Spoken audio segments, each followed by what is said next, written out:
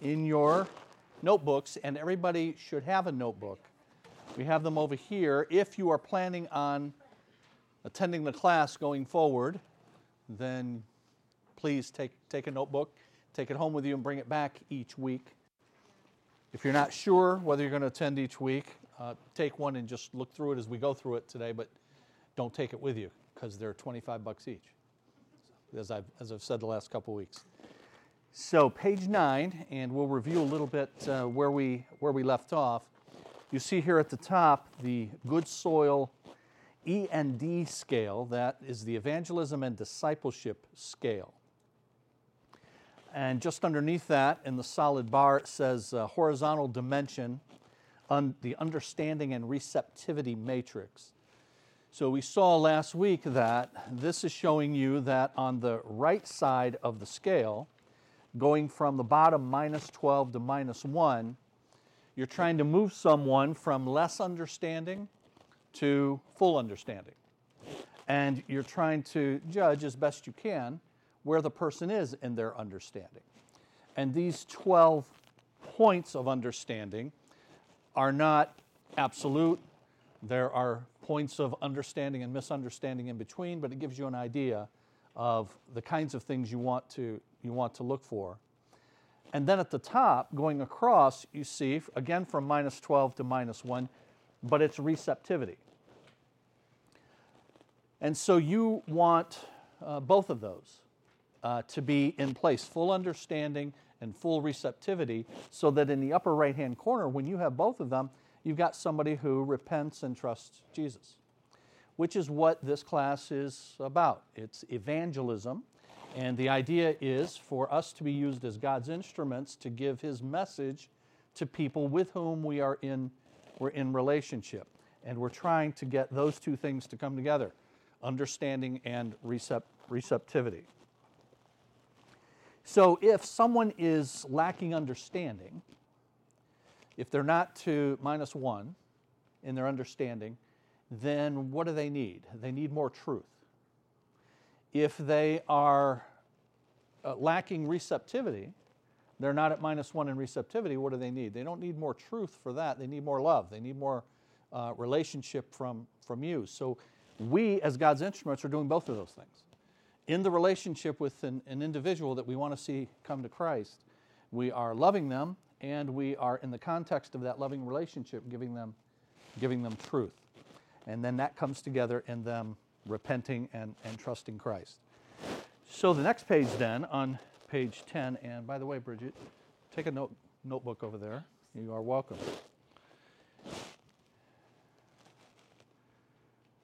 And I was just saying to everybody, everybody's welcome to a free notebook, one. And then if your dog eats it or something like that, they're $25. $25. So sometime between now and the end of the semester, I'm going to single people out who have taken more than one book and have not submitted their $25. And I'm going to refer to them as Achan, if anybody knows that story in the Bible, or Ananias and Sapphira, that one. We could have that too. Page 10 then, and this is just review from last week, that you've got this relationship and you are trying to cultivate receptivity and also garner understanding on the part of the person that you have that relationship with. But sometimes God in His providence will bring you into a relationship that is almost instantaneous, that you just run into someone and you don't know them, you haven't had a history with them, but you just get a door is open for you to talk to them. And that is what the upper left-hand corner of page 10 and the graphic there says. Initial contact evangelism emphasizes one climactic point. So those happen sometimes. You'll want to look for those. You'll want to pray for those. That's not the norm. The norm is that you have a relationship with someone, and that's cultivated over time. And so the title of this series is Good Soil, because you are cultivating soil. You're being used to do that. Plant seed, and then, Lord willing, see that seed sprout in the life of that person. That's the bottom right-hand corner, relational evangelism. That emphasizes the entire process in evangelism. And as I pointed out last week, the main difference between those two, if you look at that diagonal line going across, for initial contact, the one on the left, notice down toward the bottom in bold it says share the gospel in its entirety with a challenge for faith response. Well, that happens in initial contact. You can do that fairly early on in some cases, because this is a person who is interested. That's why it came up. That's why they're talking to you about it, and you can give it to them in its entirety. You may never see the person again, or you may. If you do, then you'll do the things that go up the line there. But the sharing of the gospel in the relational evangelism takes place toward the end. You see that? So down at the bottom there, on the right-hand side, you're establishing initial contact. You develop a genuine caring friendship, sow gospel seeds, continue to share more, and then give the gospel. That's the more common way. And top of that page, in page 10, you see the two bullet points. They ask the question, in what sense is evangelism a process? In what sense can it be thought of as a single point in time event? So evangelism is indeed a process that we go through with an individual, most of the time with whom we have a relationship, and we ask the Lord to use us to move it toward them coming to Christ. But evangelism does involve a single point in the sense that conversion happens in an instant as well. So you have regeneration, the giving of spiritual life to a person at a point in time, and you have the process of evangelism, which generally takes time. And so the one happens at the end of a longer process. But sometimes the relationship with the individual in God's providence happens such that you can make that time frame much smaller, sometimes even in one encounter, most of the time over a longer period of time. Okay? So everybody good with that? So that's a major part of what we've seen so far. If you look at page 11,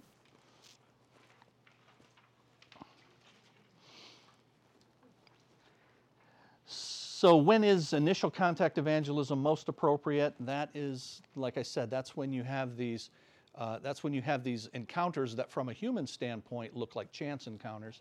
The truth is there's no such thing in God's world as chance, but God has designed that, but it looks like chance. It just kind of comes up.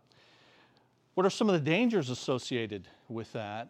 You can, if you don't have a lot of time because you don't have a relationship with this person, then you can have the person, you can call for a faith response and they make a profession, but you didn't really have time to give them enough understanding. So it's one of the dangers to be aware of in that. So that now they've made a profession, but whether it's a genuine profession is a bit of a concern. When it can be a bit of a concern. When is relational evangelism most appropriate? That's when you have an existing relationship. You're going to be with this person on a regular basis. You work with them. They're in your family. They're your neighbor, that kind of thing. But dangers with that approach. You guys readily acknowledged the danger that I mentioned in the initial contact, that maybe you don't have time to give a full presentation. But what about this one? What do you think might be a danger with relational evangelism? Long period of time before you get to, yes. Yeah, you never speak up. You know, so you're a good Christian person in front of them, which is what you want to do, and you want to love them and all of that.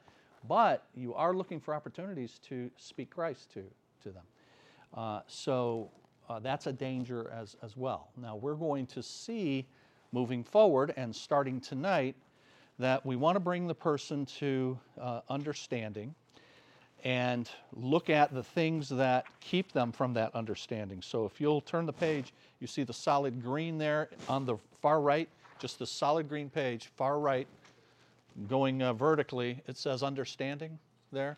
So now this section that we're embarking on is about how do you bring somebody to understanding.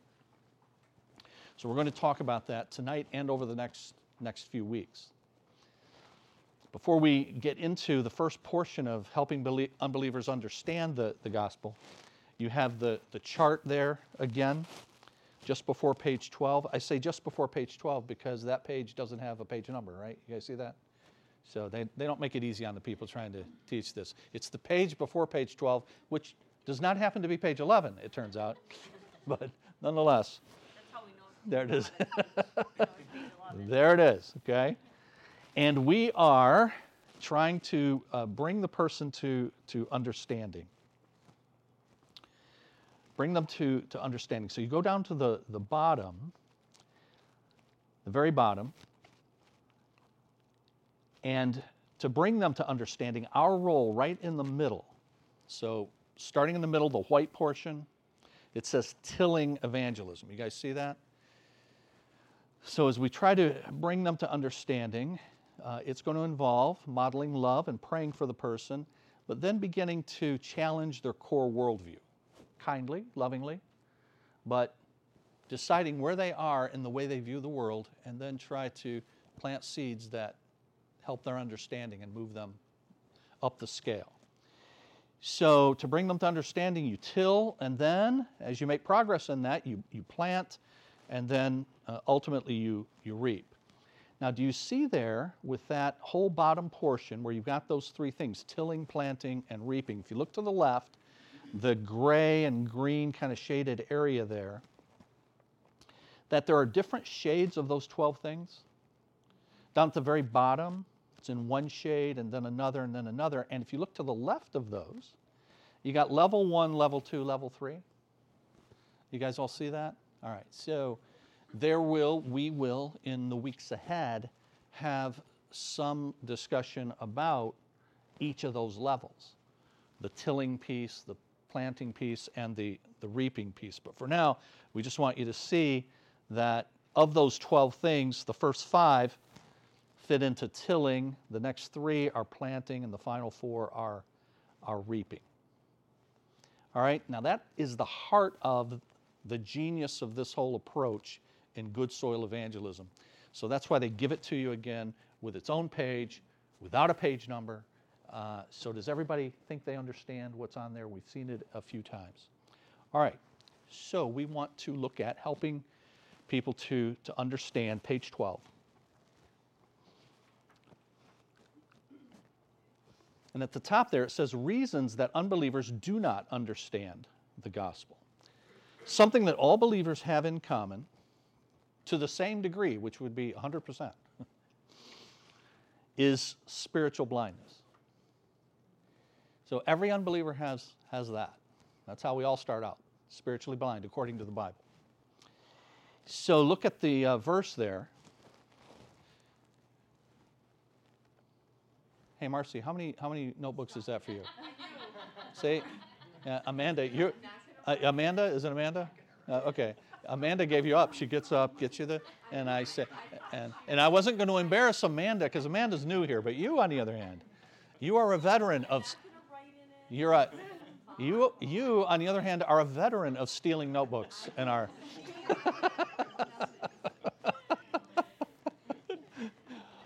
Well, welcome, Marcy. We're on page 12 in the notebook.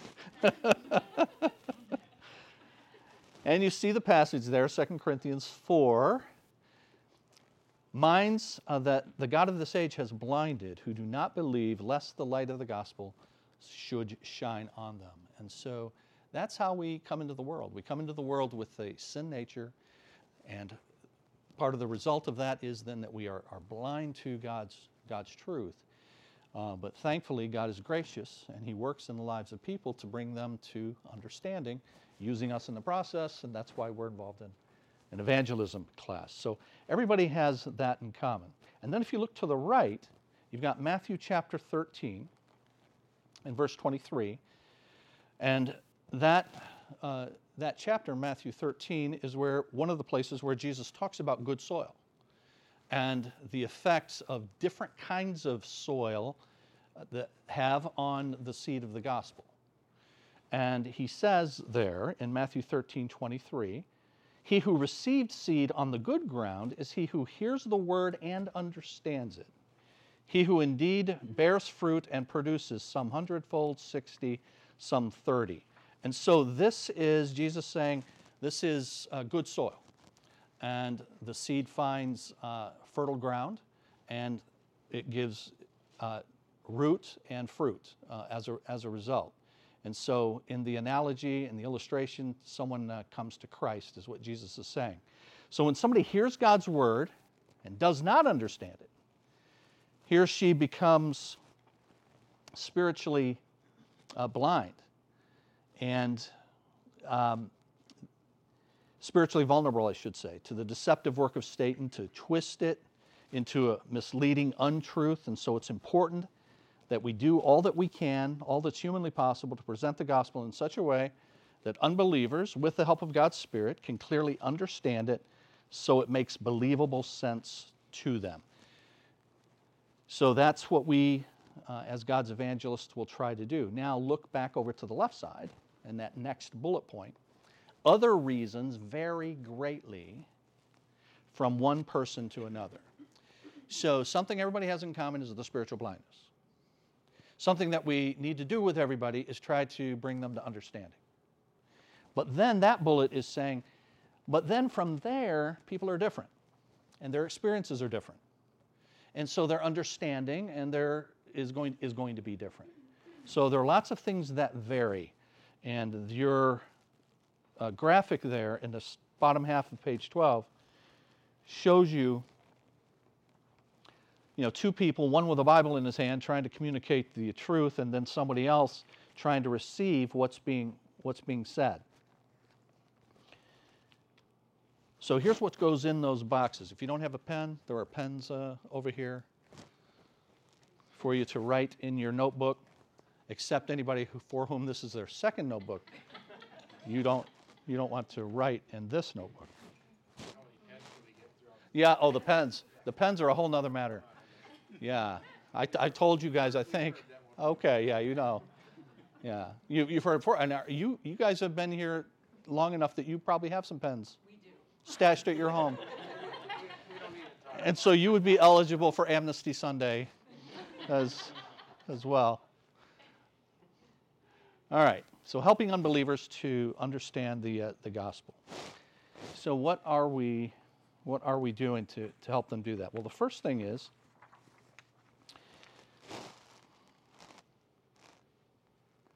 here's your evangelist, and he's trying to give, say, the meaning of John 3:16. God so loved, can you see that? Okay. God so loved the world that he gave his one and only Son, that whoever believes in him should not perish but have everlasting life. Okay? Good verse to give to somebody if you're trying to witness to them Christ. But you, the evangelist, you're thinking about, that's the thought bubble above the head, the meaning of John 3:16. And as somebody who is a Christ follower, you have an understanding of what that means. So you're thinking about the meaning. You've got that in your head. And then you do your best to try to encode that for the person that you're talking to. Translate it into language that they can understand. So there are a lot of things going on there in that verse as background that you might understand in the meaning that's all rattling around in your head. And you're thinking, how do I translate that? How do I encode that for the person so that they have understanding? So you think about that, and then you transmit it to them. You tell it to them as best you can. Now, so far, so good.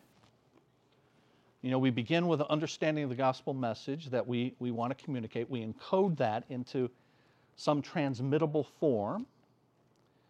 And then we transmit that to the unbeliever in the most appropriate means for the code that we've chosen to embody the message, usually in just speaking to them and speaking to them in words, hopefully that they can understand.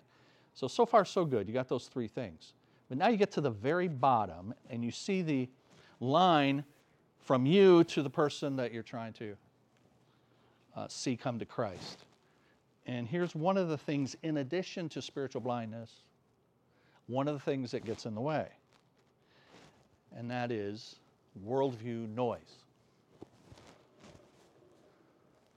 Worldview noise. And we're going to spend some time over the next few weeks talking about worldview and worldview noise. Because people vary, their experiences vary, their reading varies, their beliefs vary, and so the noise that they have in their worldview is going to vary.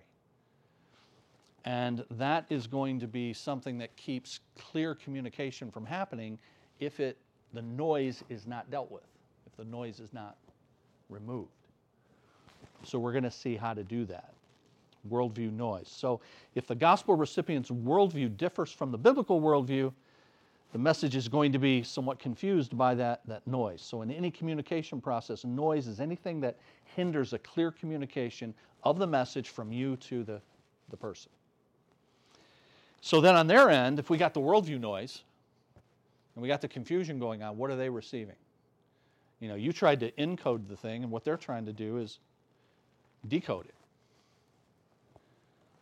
What is this babbler talking about?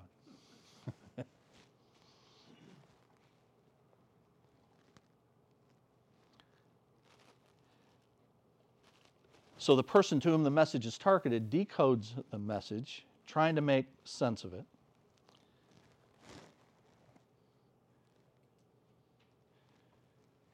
What you hope is, we skipped up to number 6 there, you hope, up the top, you hope they get the true meaning of John 3:16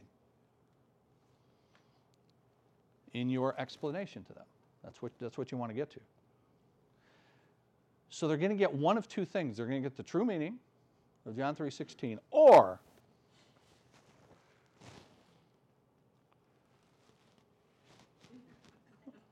say what? So the accuracy of his decoding, the degree to which he or she understands the message, is largely going to be determined by how dense this worldview noise is. And the greater the distance between their worldview and the biblical worldview, the more dense the noise then is going to be. So what do you think that describes what goes on? You're trying to talk to somebody, they've got their background, they've got whatever they're bringing to the table. You've got what you're bringing to the table, an understanding of the gospel. But there's a bunch to that whole encoding and decoding process can be difficult sometimes because you have learned a bunch of Bible words and Christianese. So you talk in code, Christians talk in code. And the person may not understand, so we say, you need to be saved. And what does that mean? That's a Bible word. But we use it all the time. When did you get saved? Right? So we have to think about the distance between where we are and where they are and try to bring them together. And part of that is, not using terminology that is not understood, but also there's the worldview noise. Now, some of you guys may have seen this before, if I can get it up here. Let's see. See how well it comes up here. Just to show you how important communication is. Das hier ist mein Sektor. Das hier ist das wichtigste Gerät des Küstenwächters. Das Gerät, das Überlebensradar.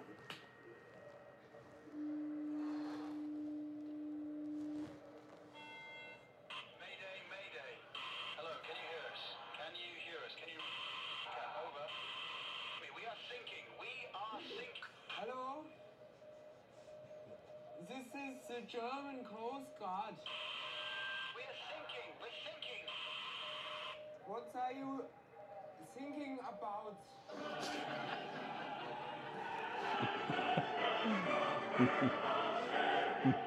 Das hier ist mein Sektor. Oops. Das hier. Let's see, will I ever get past that? I don't know. Okay, so clear communication is important. Somebody's life might depend on it. They might sink.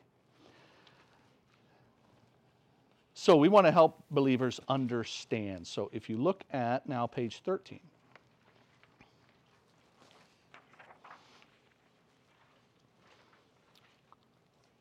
Helping unbelievers understand 8 gospel concepts, it says at the top of page 13.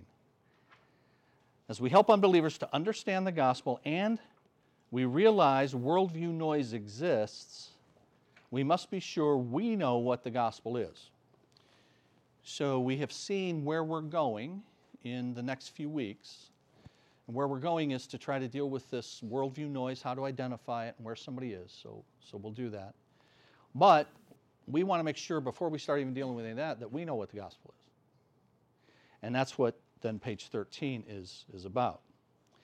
So you've got these 8 passages listed on the left side of the page. Romans 3:23, all have sinned and fall short of the glory of God. Now, down at the bottom half of the page, you've got these key words that are involved in the gospel. So, all have sinned and fall short of the glory of God. Which one would that go with? So, sin, down on the left side of the page, you might write Romans 3:23 next to sin, and you notice the little graphic there. That would be a bite out of a piece of fruit. You guys all know why that's there? Okay. All right. Very good. Now, you guys,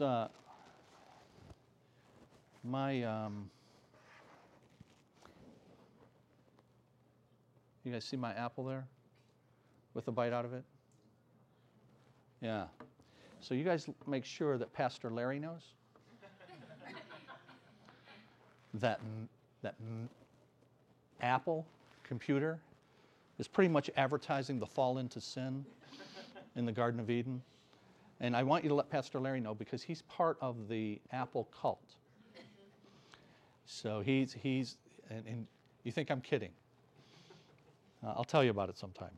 So just make sure you tell him Apple's advertising and celebrating sin. Hebrews 11:6. It's impossible, it says without faith it is impossible to please God. He that would come to him must believe that he is, and he's the rewarder of them who diligently seek him. So apart from faith, it is impossible to please God. And he that would come to him must believe that he is. So what would that go with? Could. Because it's without faith it's impossible to please God. But he that would come to him, which is what we want people to do in evangelizing, must believe that he is. So it's about God. The next one, Ephesians 2:8-9, says, "It is by grace you have been saved through faith. And that not of yourselves, it is the gift of God, not by works, so that no one can boast." That would be faith. In Genesis chapter 2 and verse 7, Genesis 2:7, it says that God breathed into man the breath of life, and he became a living soul. So who's that about?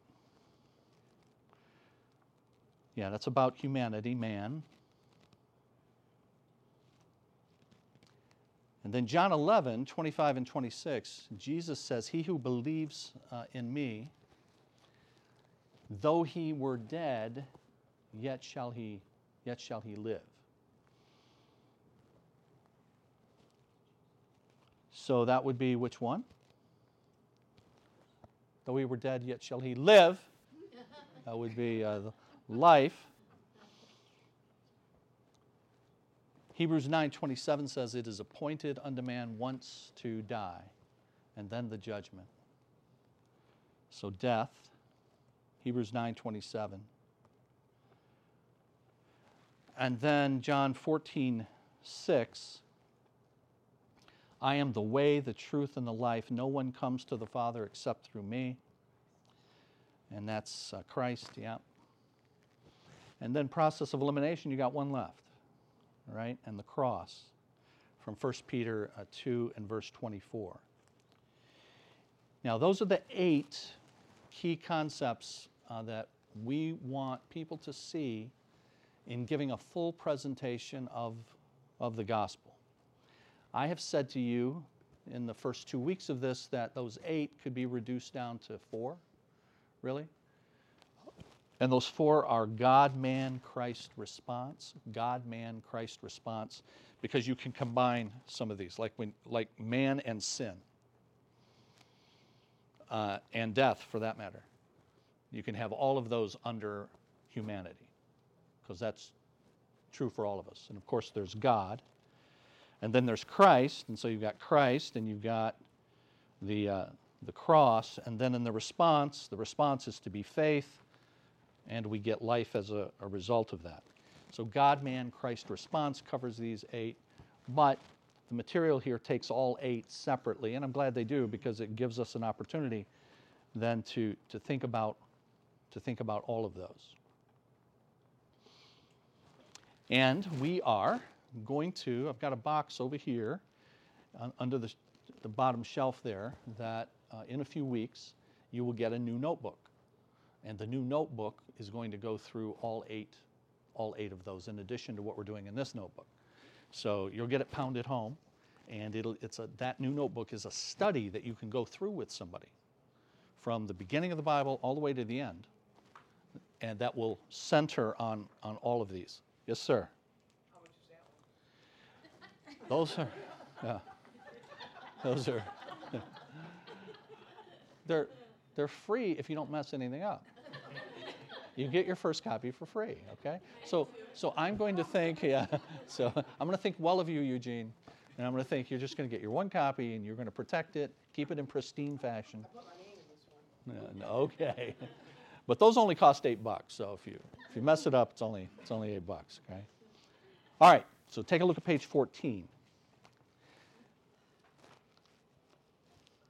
As we think about worldview noise, we want to think a bit about what we see in the Bible regarding worldview noise. And you do see it. Yeah. And you see it in a few passages. You see on page 14. Case studies. So you've got Acts chapter 2, you've got Acts chapter 14, you've got Acts chapter 17. Bottom of page 14. In many, if not most cases, we live in pluralistic communities. So that means we live in a setting where you've got all kinds of views present. And so you're dealing with people that have these different views. And so you want to try to discern where the person is and what kind of worldview they're bringing. Mixed religious bags, so to speak. But generally, one or two religious worldviews is or are more common than others. Before taking the step in penetrating worldview noisy neighborhoods, we need to understand what these dominant religions teach. Look for examples of this as you go through the following biblical case studies, and then keep it in mind later as we consider your host worldview. That is, where you're here, Trenton, Southeast Michigan. What's the predominant religious worldviews? What are the prominent secular worldviews? All of that. So, page 15. Here's one case study from Acts chapter 2. Verse 5. You've got the whole thing listed for you here. And there were dwelling in Jerusalem Jews, devout men. Now that's in bold for a reason. So you're to see that this is in Jerusalem. So Jerusalem is a Jewish city. And there are dwelling there, living there, Jews, religiously devout people. So that's who this passage now is talking about. So as we think about the baggage, any religious baggage starts there. They're in Jerusalem, Jews, devout. Both Jews and proselytes. And a proselyte is somebody who is not a Jew, but they practice Judaism. So mostly Jews, but some proselytes. But Peter, standing up with the 11, raised his voice, and he said to them, "Men of Israel." So it's in Jerusalem, it's Jews, and the nation is Israel. Hear these words, "Jesus of Nazareth, a man attested by God." So there's who he's talking to, and then there's what he says to them. Who's he talking to? Jews. In a thoroughly Jewish setting. Jerusalem, in Israel. And what does he say to these people? The first thing he says to them is, "Men of Israel, you Jewish people in this Jewish nation, Jesus." First thing that comes out of his mouth, "Jesus of Nazareth, a man attested by God to you by miracles, wonders, and signs." And then it goes on to talk about his message to them. So, you see the points in bold there. Those are the major points about their worldview and what it is that Peter, who's speaking there, does in speaking to these people with that worldview. Now turn to page 16 then.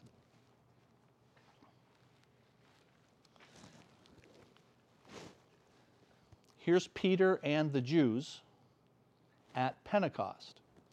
So Acts chapter 2, from which we just read, occurred, if you were to go back to Acts chapter 2, you would see on the day of Pentecost in Jerusalem.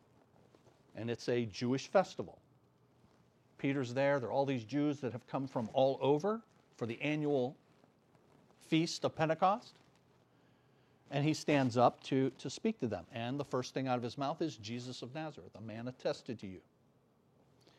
Now, why does he do that? Why is the first thing out of his mouth Jesus? Because here we've been saying, and you saw the whole worldview noise, and the person doesn't know what you're talking about, encode, decode, all of that, and he just goes right at it. Jesus. Why does he do that? Well, a few reasons. One, middle of the page there, you see 1 Corinthians 1:23. "We preach Christ crucified, which is to the Jews a stumbling block."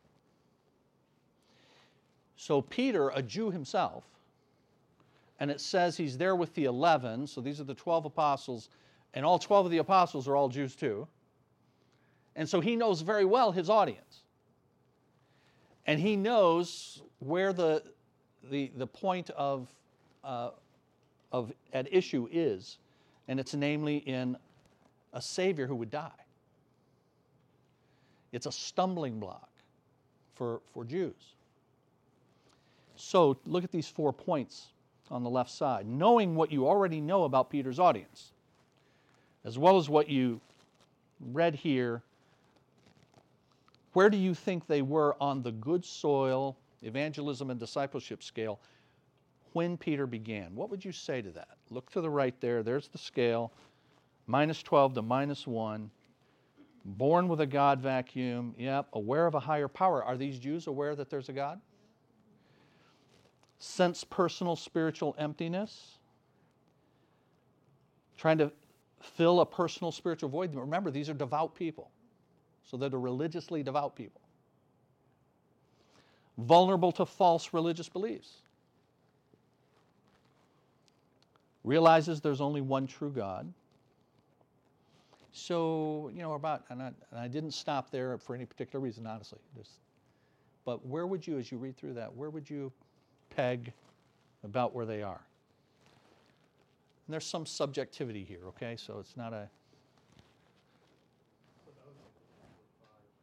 You say... I would say 5 potentially. Yeah. Because, that's where the entirety of Jesus is. So 5 there is interested in Jesus and the gospel, -5. Terry says, -8, down at -8. Now you know that they're at least -7 because they believe in one true God. You know that. By the way, the Bible says that you believe in God, but the devils believe that and tremble, Scripture says. So sometimes you'll hear people say, well, so-and-so believes in God, as if that means now they have a relationship with God. But the devils believe in and God too. So for someone to come to repentance and faith, it means to place their belief, their faith in Jesus. But yeah, they do believe, they're at least at -7 there. At least that far along. And for what it's worth, and I don't have the right answer here, as I say, there's some subjectivity to it. So I had written down -5. So the good news, Terry, is, here's the good news. Great minds. Great minds think alike. Here's the bad news, Terry. Weak minds also think alike. So I don't know which one we are. But we think alike, apparently. I mean, if you look at Acts 2, you have, the multitude of people that came to believe, but then you have the people that were mocking them. Yeah. And that they're drunk from them speaking in the, Yeah. So, somewhere between 7 and 5, anyway. Now, somewhere between 7 and 5 is interesting because, you guys remember I told you that chart has those shades of color in it? And you've got tilling, and you've got planting, and you've got reaping. Well, where are 7 and 5 located? They're right in the middle. They're in the planting portion. So here's Peter. He has evaluated that. He knows these people because he is one of them. So he knows his own people. We've got an advantage here in being evangelists in Trenton and the surrounding area because we're natives. We know the language, we know the customs, and we have an idea where people are coming from. If you're a missionary and you go to a foreign land, well, now you've got to deal with all of that. You've got to bridge all of that. But here's Peter. He's like, in his setting, it's like him being in Trenton. So he knows where they are, and they're somewhere in the 7, 6, 5 range. And so he doesn't have to do a whole lot of tilling, but he has to do some planting, and that's why he goes directly at then Jesus. This is what you guys need to know. And I know this is going to be a big problem, that we have a message of a Messiah who was killed. Why? Why does he know that's going to be a problem? A message of a Messiah that's been killed. Well, so what do they have? You've got a Bible. A full Bible has its 2 major portions to it, the Old Testament and the New Testament. First part, the Old Testament, and at this point, when Peter's doing this, the New Testament's not been written yet. So all you have is the Old Testament. And these Jews, their ancestors wrote the Old Testament. And the Old Testament was preserved by them and was given to them. What did it say about this one who is going to come, this one called the Messiah who's going to come? What are they looking for out of that? Yes, sir. basically they're looking for a military leader. Okay. We're under Roman occupation. We hate the Romans. We got a lot of bad blood with the Romans. Hanukkah. You guys know what Hanukkah is? Around Christmas time, there's 8 crazy nights, according to Adam Sandler, for Hanukkah.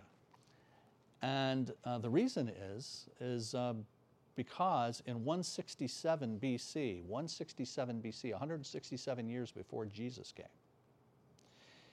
on December 25th of all dates, this is the truth, December 25, 167 BC, the Jews recaptured the temple in Jerusalem from the Romans.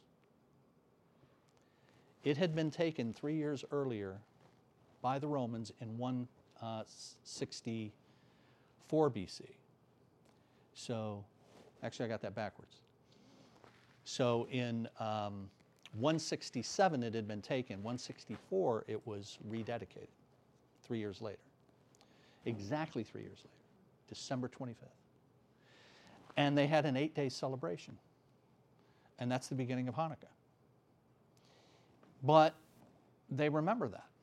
They tell that from generation to generation, that the Romans came in and desecrated the temple. And we're still under the boot of Rome. when Jesus comes on the scene 164 years later. And as Jesus grows up, you know your New Testament starts with the birth of Jesus.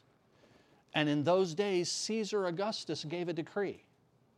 You guys remember that? Caesar Augustus, well, who's that? He's the Roman emperor. He gave a decree that all the Roman world should be taxed. So they all have to go to their hometown of origin, their ancestors' hometown. Well, the hometown of Joseph is Bethlehem.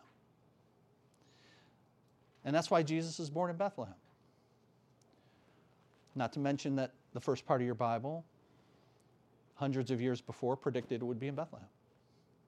And God sets it all up for some Roman emperor to do his bidding. Isn't that beautiful? Here's Caesar Augustus saying, hey, I'm God. And that's what he said, by the way. I'm God. And I'm telling you to go to your hometown. I'll show you who's boss. They go to their hometown, but all the while he's working for God. So I've gone from teaching here to now preaching. But here's your take-home truth. Everybody works for God. Don't ever forget. Everybody works for God. Even people who don't know it and don't want to, including guys like Caesar Augustus. But the Jews hate the Romans. There's a lot of bad blood, a lot of history. So here's Jesus, and he's saying, I'm the one that the first part of the Bible was talking about. And they say, okay, well then let's get at it. Let's kill all the Romans. And in fact, you remember that after Jesus has lived his 33 years, died on the cross, risen from the grave, he's ready to ascend back to the Father. Acts chapter 1 says that the apostles say to him, I'm quoting now, Acts chapter 1, verse 6, will you now restore the kingdom to Israel? They're still wanting the kingdom right now, the military conquest. And Jesus says to them, it's not happening now. It'll happen later, but it's not happening now. And there's not just one coming. I'm coming again. I'm coming back. So Peter knows all this. So Peter's got to give some explanation.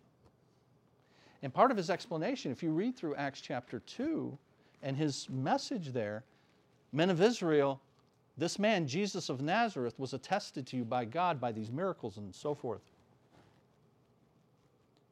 I have no idea what's happening there.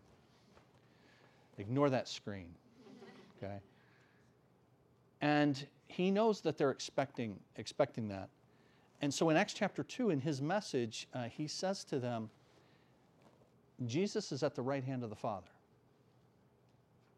Yes, he died, but he's alive. So this whole thing about the king and the restoration and all the stuff here is still, he's still going to do it. How can he still do it? Because he's not dead. He died, but he's not dead. He's alive, and he is, as I speak, at the right hand of the Father. So that he can and will come back and do this. All right. Number 2. In what ways were these Jews an exception to the way most people groups initially appear in relation to the evangelism and discipleship scale? So we've said they're in the middle. You can start with them in the middle. How do they differ, though, from most people groups? Well, the Jews are God's chosen people. Israel is his chosen nation. It's through the Jews and through Israel that the apostles and the Messiah Jesus came. Mary and Joseph are Jews themselves. Everybody is. Up until you get the gospel going out to garden variety Gentiles like you and me. It's thoroughly Jewish. So it's different in those respects. It's also different in that, as I said earlier, they're the ones who wrote the book. God used them to write the Old Testament. And it was given to them. It's their possession.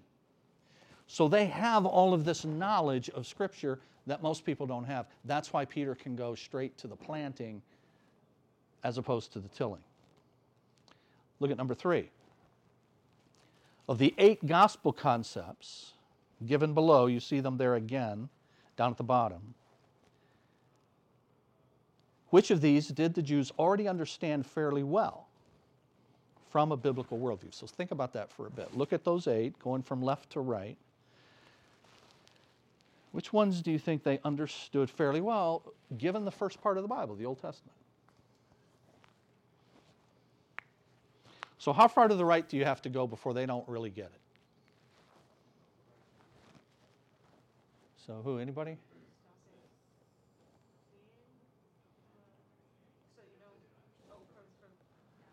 So go to the right, just keep going. Did they understand, they understand God from the first part of the Bible? Did they understand man from the first part of the Bible? Did they understand sin? Death? But you get to Christ, they don't. They got this misunderstanding about the Christ. And so Peter starts there. This is what they know. This is what they need to know. And so I start with what they need to know. So with which gospel concept does he begin? Christ. And it's because of what we said.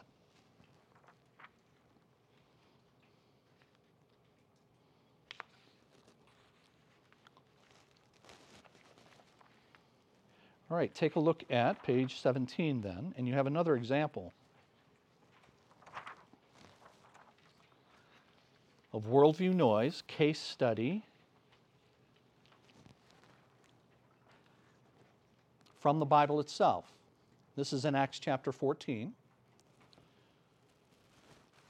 And this is about Paul and the Apostle Paul and his associates going to various cities, telling people about Christ. And it says in verse 6 there that they fled to Lystra and Derbe. So just like with Jerusalem now, just like with Trenton, just like wherever you are, you want to know something about, okay, what do people in Lystra and Derbe have going on? What do they think that might affect my message here? So they're in Lystra and Derbe. And if you look down at the bottom of page 17, on the left, verse 14, but when the apostles Barnabas and Paul heard this, they tore their clothes, ran in among the multitude, saying, men, why are you doing these things? We also are men with the same nature as you. We preach to you that you should turn from these useless things to the living God who made heaven, earth, sea, and all things that are in them.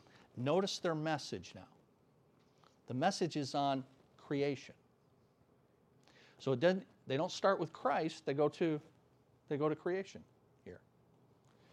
Now, what's the cultural background that would cause them to do that? Look to the right where it says cultural worldview background. Ovid, the Roman poet, relates a legend of a previous visitation by Zeus and Hermes to this region where Lystra is located. And Zeus and Hermes came in human form and inquired at 1,000 homes, but none showed them hospitality. Only a poor elderly couple took them in. The pair were rewarded by being spared when the gods flooded the valley and destroyed its inhabitants. The couple's shack was transformed into a marble-pillared, gold-roofed temple, and they became its priests. So here they've got this myth that goes back to these Roman gods about how things came to be. And so Paul and Barnabas are going to challenge that and say God is the one the living God, not some idol that you've created or any of that. He is the one who made all of these things. So that's the background to it. Knowing the background, knowing where the people are coming from, then affects the emphasis that is given to them. And then we've got another one in Acts chapter 17. But alas, we will see that next week because it is 8:15, okay? And next week, hopefully I won't have any distractions with the technology. Thank you guys for your patience. And we'll see you next week.